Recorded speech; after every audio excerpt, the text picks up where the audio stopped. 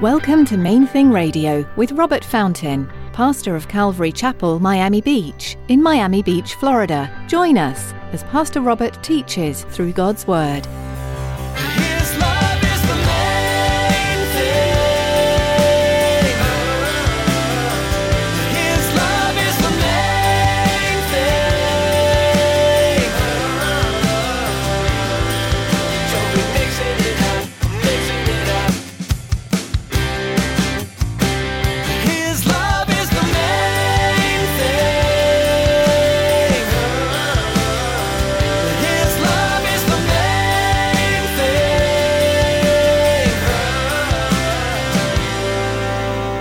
You see, God had always taught them that the primary issue for him wasn't the physical obedience or adherence to the rules.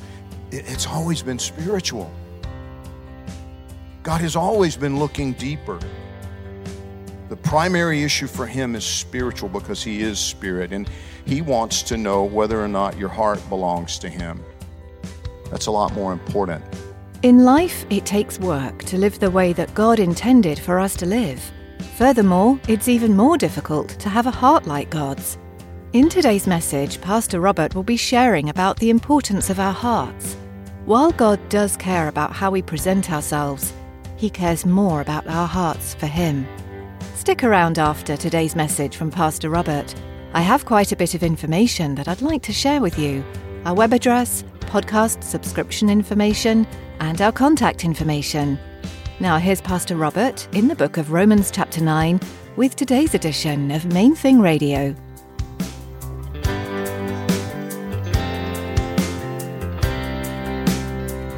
His love is the main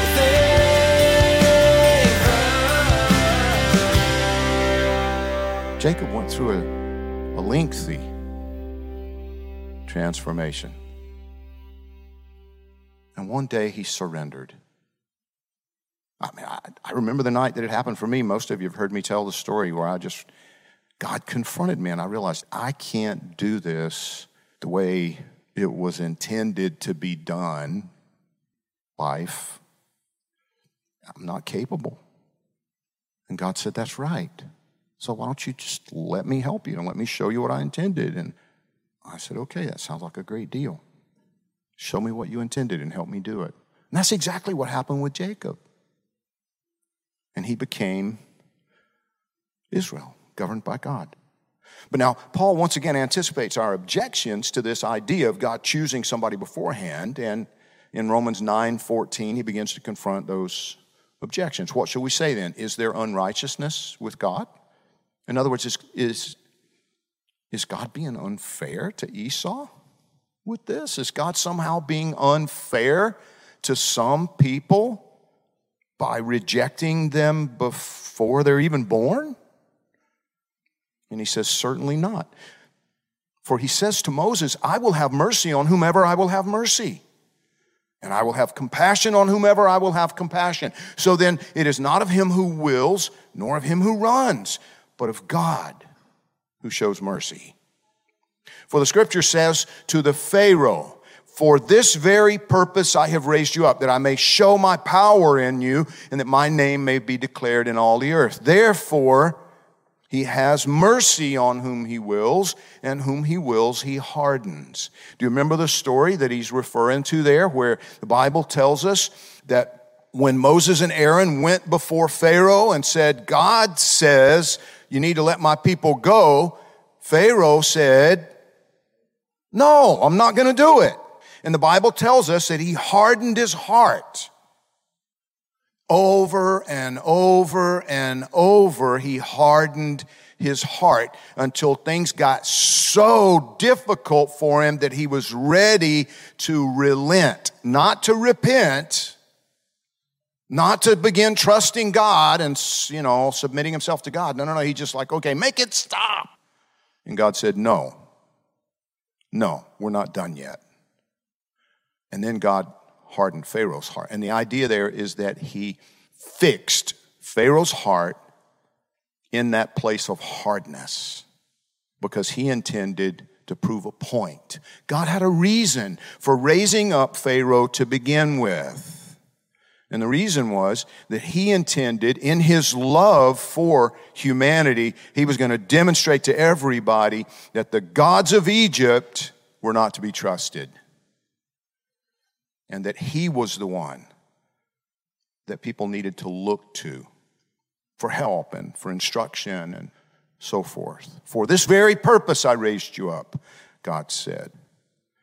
Therefore he has mercy on whom he wills, and whom he wills he hardens. You will say to me then, Romans 9:19, why does he still find fault? For who has resisted his will? But indeed, oh man, who are you to reply against God? Will the thing formed say to him who formed it, why have you made me like this? Does not the potter have power over the clay from the same lump to make one vessel for honor and another for dishonor? What if God, wanting to show his wrath and to make his power known, endured with much long suffering the vessels of wrath prepared for destruction? And that he might make known the riches of his glory on the vessels of mercy which he had prepared beforehand for glory, even us whom he called, not of the Jews only, but also of the Gentiles.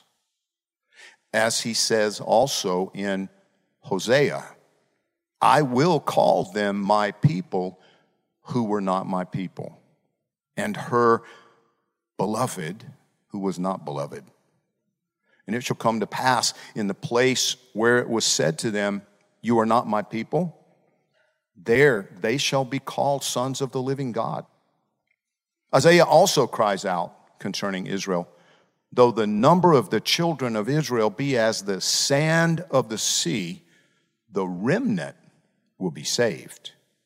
For he will finish the work and cut it short in righteousness, because the Lord will make a short work upon the earth. And as Isaiah said before, unless the Lord of Sabaoth had left us a seed, we would have become like Sodom. We would have been made like Gomorrah. See, Paul was reminding the Jewish people, God had never promised that every Jew who had ever been born was going to be saved and be part of God's family. That was never the promise. He said, no, he has always pointed out to us through Hosea, pointed out to us through Hosea that there would be some Gentiles, there would be some who were not Jews who were included in the whole thing, but also through Isaiah over and over again, only a handful of us are going to make it. Only a remnant. He said, even if Israel is like the sand of the sea, only a remnant will be saved. And then he says, this thing about the short work, he's talking about the tribulation time. He's talking about that 7-year period, the time of Jacob's trouble. And Jesus said, if God didn't kind of keep his hand on the switch, nobody would survive. Only a third of Earth's population are going to survive that 7 years of war and pestilence and horror. Let me say that again. According to the Bible, only 1/3 of the population of the planet will still be alive at the end of that time of tribulation, 7 years. But he goes on. What shall we say then? That Gentiles who did not pursue righteousness, in other words, the peoples of the earth who didn't have a clue and were never seeking after God, never seeking after righteousness, have attained to righteousness, even the righteousness of faith. But Israel, pursuing the law of righteousness, has not attained to the law of righteousness. Why? Because they did not seek it by faith, but as it were, by the works of the law. For they stumbled at that stumbling stone, as it is written, behold, I lay in Zion a stumbling stone and a rock of offense, and whoever believes on him will not be put to shame.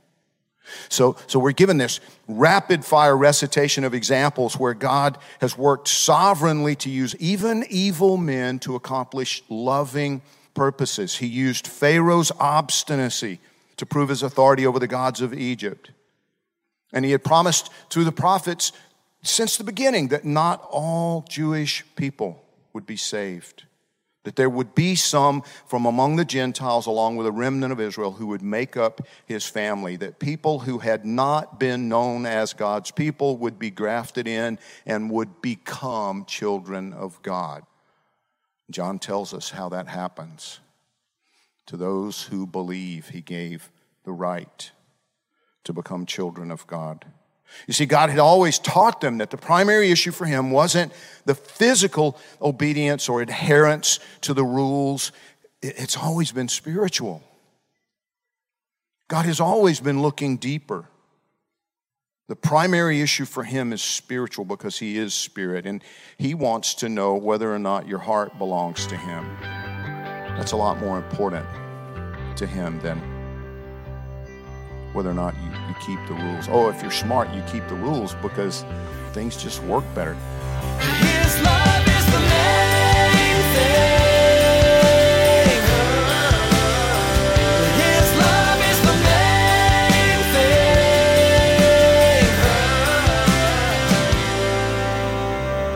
Thanks for joining us today for Main Thing Radio.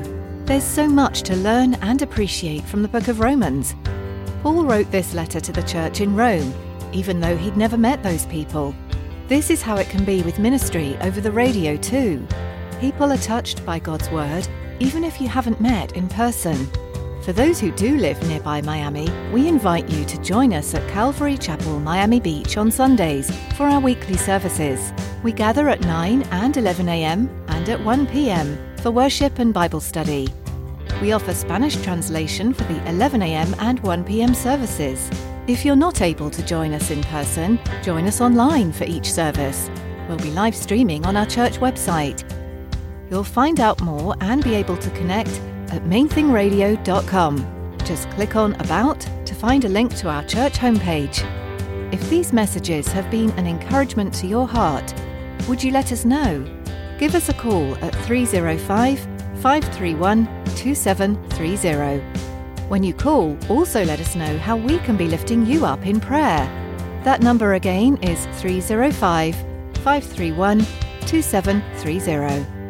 Thanks so much for listening to God's Word today.